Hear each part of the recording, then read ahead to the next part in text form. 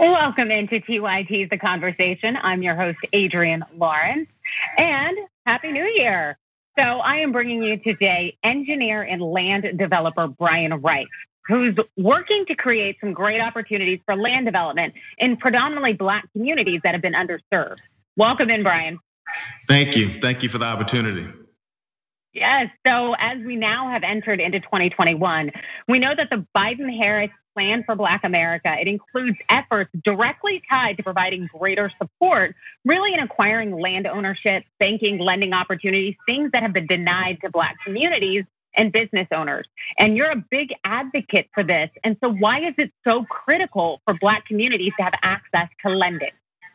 Why is it so critical? Because for years, we have been the capital, and we have to figure out how to become capitalist in this society.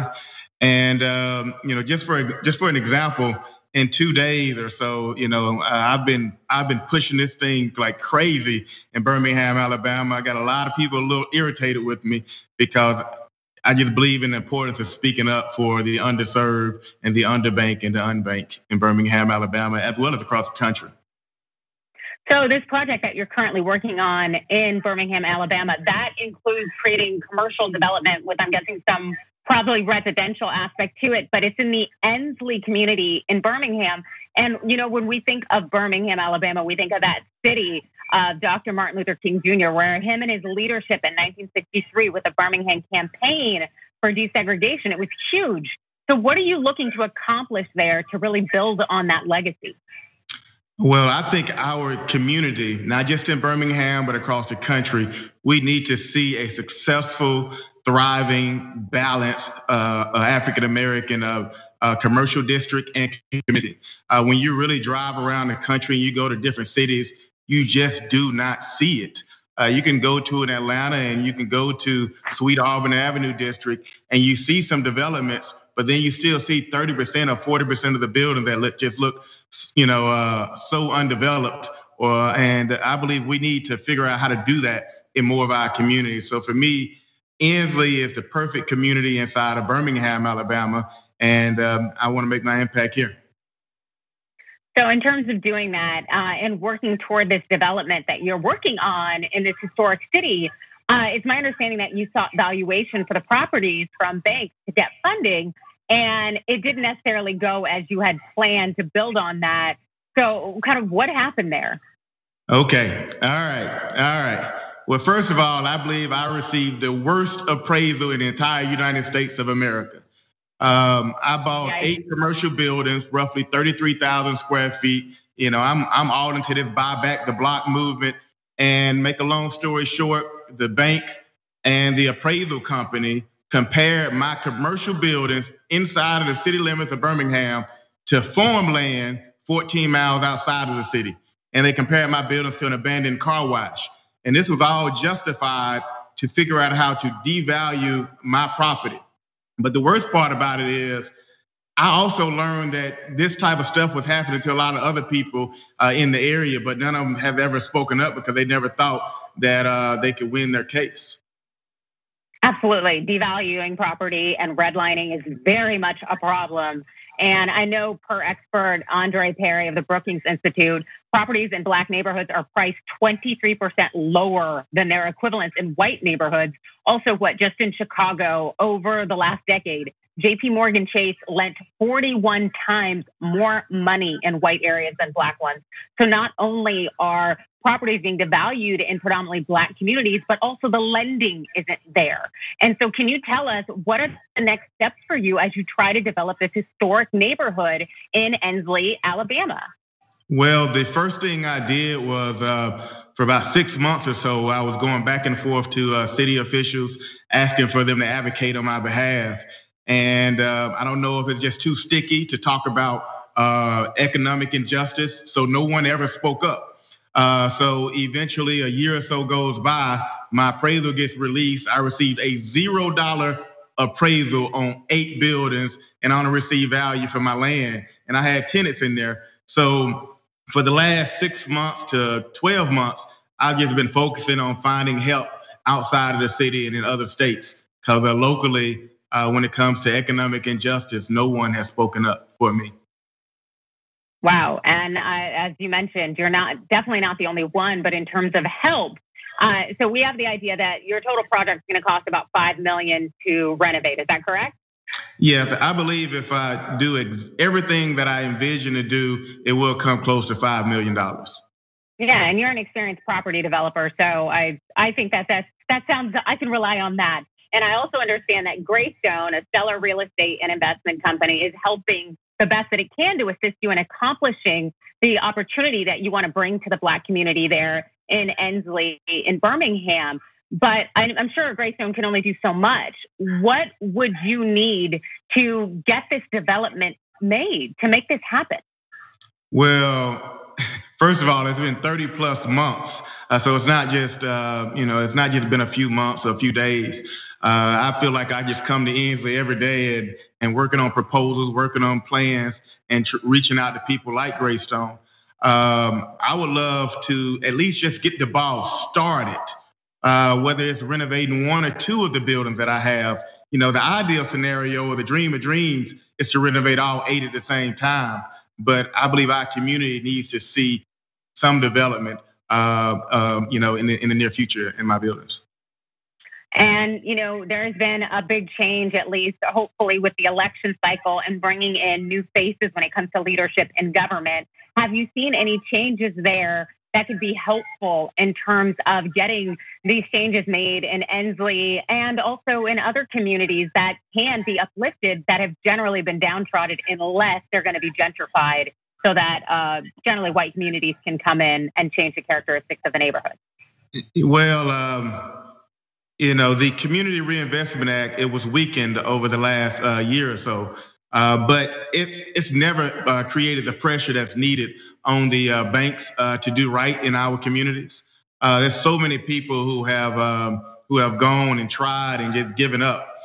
So locally, there's an opportunity for this banking summit to take place, because I've been screaming like crazy for a year plus. We have federal regulators will be showing up in Birmingham, Alabama on a virtual summit from the FDIC, the Federal Reserve, the comptroller of the currency, all because I just could not just stop speaking about how unfair it was that I received this unfair appraisal. But I know it's not just me. It's a lot of others across the country, and a lot of people have reached out to me since it started. Wow. And so you must be very, very impassioned and very impactful to get these regulators to listen, which is good. But I guess, what are the next steps in terms of getting them to act? What do they need to do? Well, I'm gonna take you back for a second. You said get them to listen. I'm hoping they listen. The meeting is in a few days, and it's always a fear that the meeting will just be a checkbox. The meeting will just happen. No action will take place. And then, other developers or other small business owners will go to the next bank, and there's no pressure put on the banks to do the right thing. So, I'm hoping that with my passion and the other people who are doing their part, they can put pressure on the regulators, the banks, the city leaders, as well as nonprofit foundations and whomever else. So we just need help wherever we can get help from. Absolutely. And I'm guessing there hasn't been significant help there in that area, but also throughout Alabama. And so is this something that is impacting at a larger, broader state level? As I've kind of mentioned, it definitely seems to be national, as we saw in Chicago and in other states and cities where we have predominantly Black communities. But would you say that definitely the vast majority of Alabama is impacted as well when you have Black communities trying to uplift themselves? Well, I'll use Birmingham, for example. Birmingham is the largest city in the state of Alabama. I went to school in Huntsville, Alabama, which is probably the third largest city, maybe the second largest now. And I used to travel for work all over the country, as well as in Montgomery. And we are not seeing our developments, especially on the commercial side. We're seeing people going and buying a home and renovating a home, but we are not seeing ownership and development on the commercial side that will follow you and follow your family and your legacy way after you're gone. So I'm hoping more and more step up and believe in investing in their communities. Absolutely, because that generational wealth that can open doors and change things in terms of a legacy, and that is something that the Black community has long very much been denied. And so this Biden-Harris plan for Black America, having this element and this feature that looks to make sure that we have more opportunities for land ownership is so powerful and so important. And so if people wanted to learn more about the effort that you are making there in the Ensley community of Birmingham, Alabama, where can they find information? Well, anybody can go to my website at briankrice.com. I do post a lot of stuff on my Facebook page of Brian K. Rice, the community engineer. But I still want people to understand that I am just one of many victims, and I'm just a loud voice in Birmingham because I sacrifice everything to come back to my hometown to find a way to create entrepreneurship programs and mentoring programs and development programs in our communities. So that's what I'm about. All I want to see is success and a healthy, balanced community at the end of the day. Yes, and we thank you very much for your hard work, and I wish you all the best, Brian. Well, thank you. And welcome back into the conversation. Now we bring in Legal Mind with the insight to help us navigate the recent flood of presidential pardons. Dr. Rebecca Kavanagh, thanks for joining us, Rebecca. Thank you so much for having me, Adrienne. It's my pleasure to be here. Yes, and it's such a pleasure to have you, especially off of Twitter. Now you are on TYT The Conversation. I'm Jazz.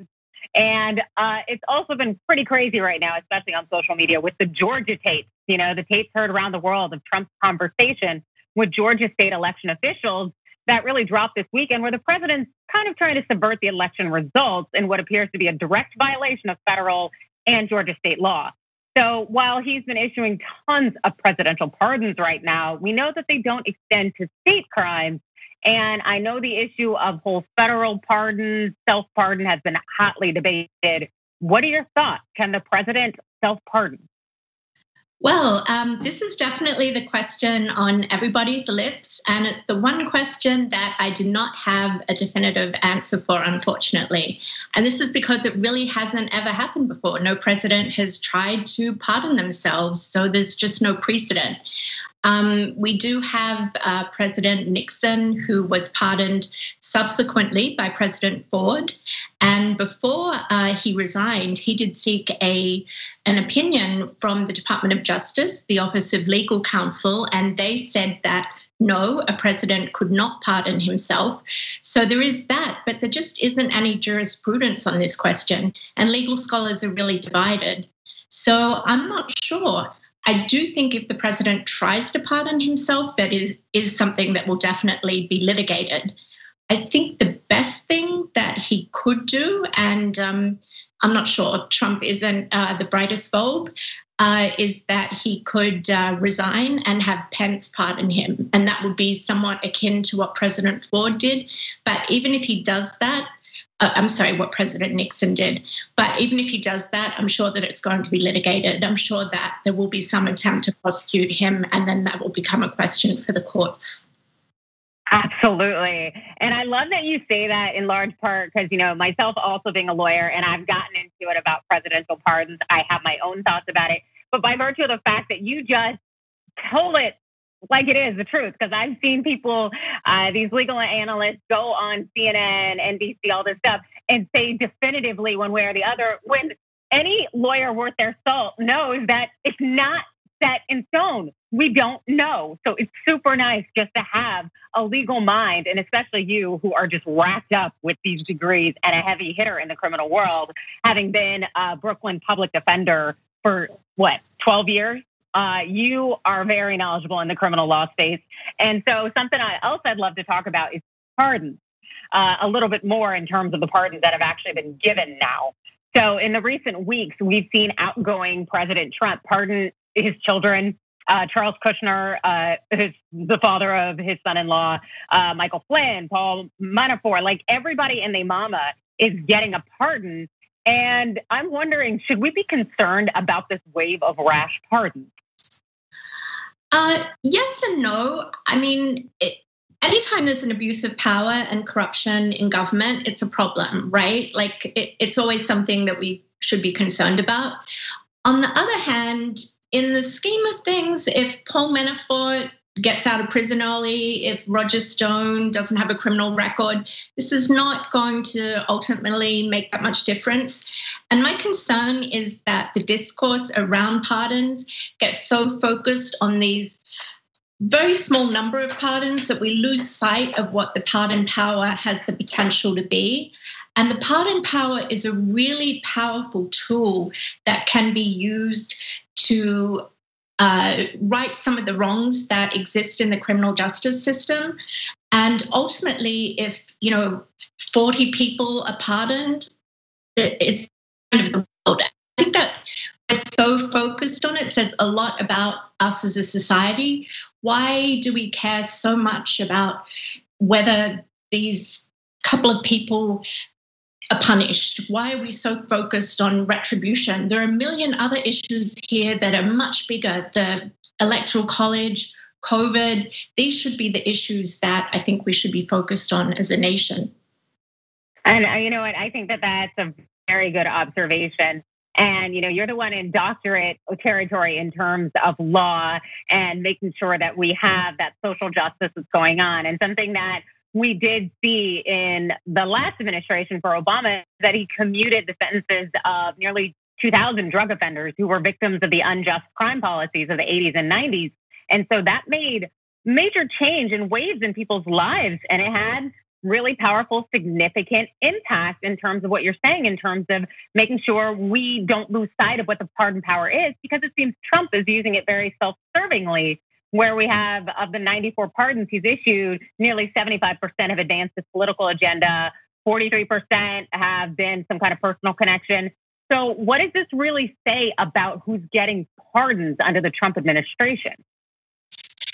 Exactly. I mean, it's really a wider question about society. Who do we think is worthy of redemption and who are we valuing? I mean, this is Trump not just issuing pardons to his political cronies, it's Trump issuing pardons to a police officer who sicked her dog on an undocumented immigrant, a border agent who shot an undocumented immigrant, war criminals. These are the people he's pardoning, and yet we have people in prison, Black and brown people, serving sentences for like decades in prison for stealing hedge clippers, for possessing very small amounts of marijuana, even for violent crimes. Why are they not deserving of mercy and forgiveness?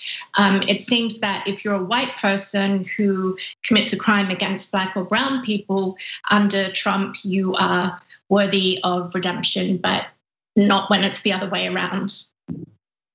Yeah, and that's extremely problematic. That disparity issue, it really also does seem to be appearing in the capital punishment conversation, which has been very active despite this being a lame duck period, where the Trump regime seems to be pushing forward with these death sentences despite questionable verdicts and calls for delay. So how does that sit with you when, as you noted, we look at these pardons here and deciding who gets redemption and who doesn't? Well, that's the other thing. This is where the disparities are the most stark. We see at the very same time that Trump is issuing these pardons, often to people who have killed children or who have committed these horrific crimes, he's executing people who at a rate that we just haven't seen, that is unprecedented. So it just really makes a statement about whose lives this administration or this country says are valuable. And it's saying the lives of Black people, the lives of poor people, these are not lives that we value, but the lives of white people who kill children are going to be saved. So that's where it's really problematic. I mean, this administration has executed more people this year than any one state. This is where the disparity, I think, is the most stark. Absolutely, and just unfortunate. And it really says a lot about our nation, and as well as a lot of other things that are going on right now. And so if you were in control and charge right now, and you could use the pardon power any which way you wanted to, what would you do with it? Well, the first thing I would do, and this is actually something that Obama could have done, is to pardon everyone on death row. If Obama had done that, I mean, I realize you said that he did pardon a number of people, but if he had pardoned everyone on death row, Trump couldn't have executed anyone. So Brandon Bernard, who was the young man who was executed just a week or so ago, he had a clemency petition before Obama, and President Obama unfortunately didn't pardon him. If Trump pardoned everyone who's in federal prison right now, that would be 250,000 people. 100 million people in the US right now have a criminal record. That's 1 in 3. There are 2.3 million people incarcerated. So 40 people being pardoned, 100 people being pardoned, even 2,000 being pardoned, that is a drop in the bucket. I would use the pardon powers so liberally to just right. There's so many injustices that have been perpetrated by the system. I really can't say enough about how much can be done with the pardon power that is good. We really need to be talking about how much right that can be done, as opposed to these very small issues about abuses of power. Now, we don't have that much time left, but I wanted to clarify, because I don't know you to be an abolitionist. So are you talking about, in terms of when it comes to everybody in prison, pardoning them or giving them clemency when we're talking about death row? I mean, there are some, I think public safety is a consideration. Obviously, there are some people I think who do need to be kept apart from others to protect maybe children and, people who have a propensity for violence, right? But honestly, when people have served more than a very significant amount of time in prison, I just can't see the purpose of holding them for a very long time. So I'm kind of talking like pardoning. Oh, like, right then. Hey, if you're going to go the distance. Yeah. Yeah, hey, stand by it, go for it. The abolitionist movement, it is picking up steam. And so if people want to get more of your hot takes with, I know, Colin Kaepernick and everybody and their mama follows you on Twitter, where can they find you? So my Twitter handle is Dr. RJ Kavanagh, at Dr. RJ Kavanagh. Yeah. Fantastic. And that's Kavanagh with no U, unlike that Supreme Court justice we will not mention. Fantastic. Thanks for joining us. Thank you so much for having me, Adrienne.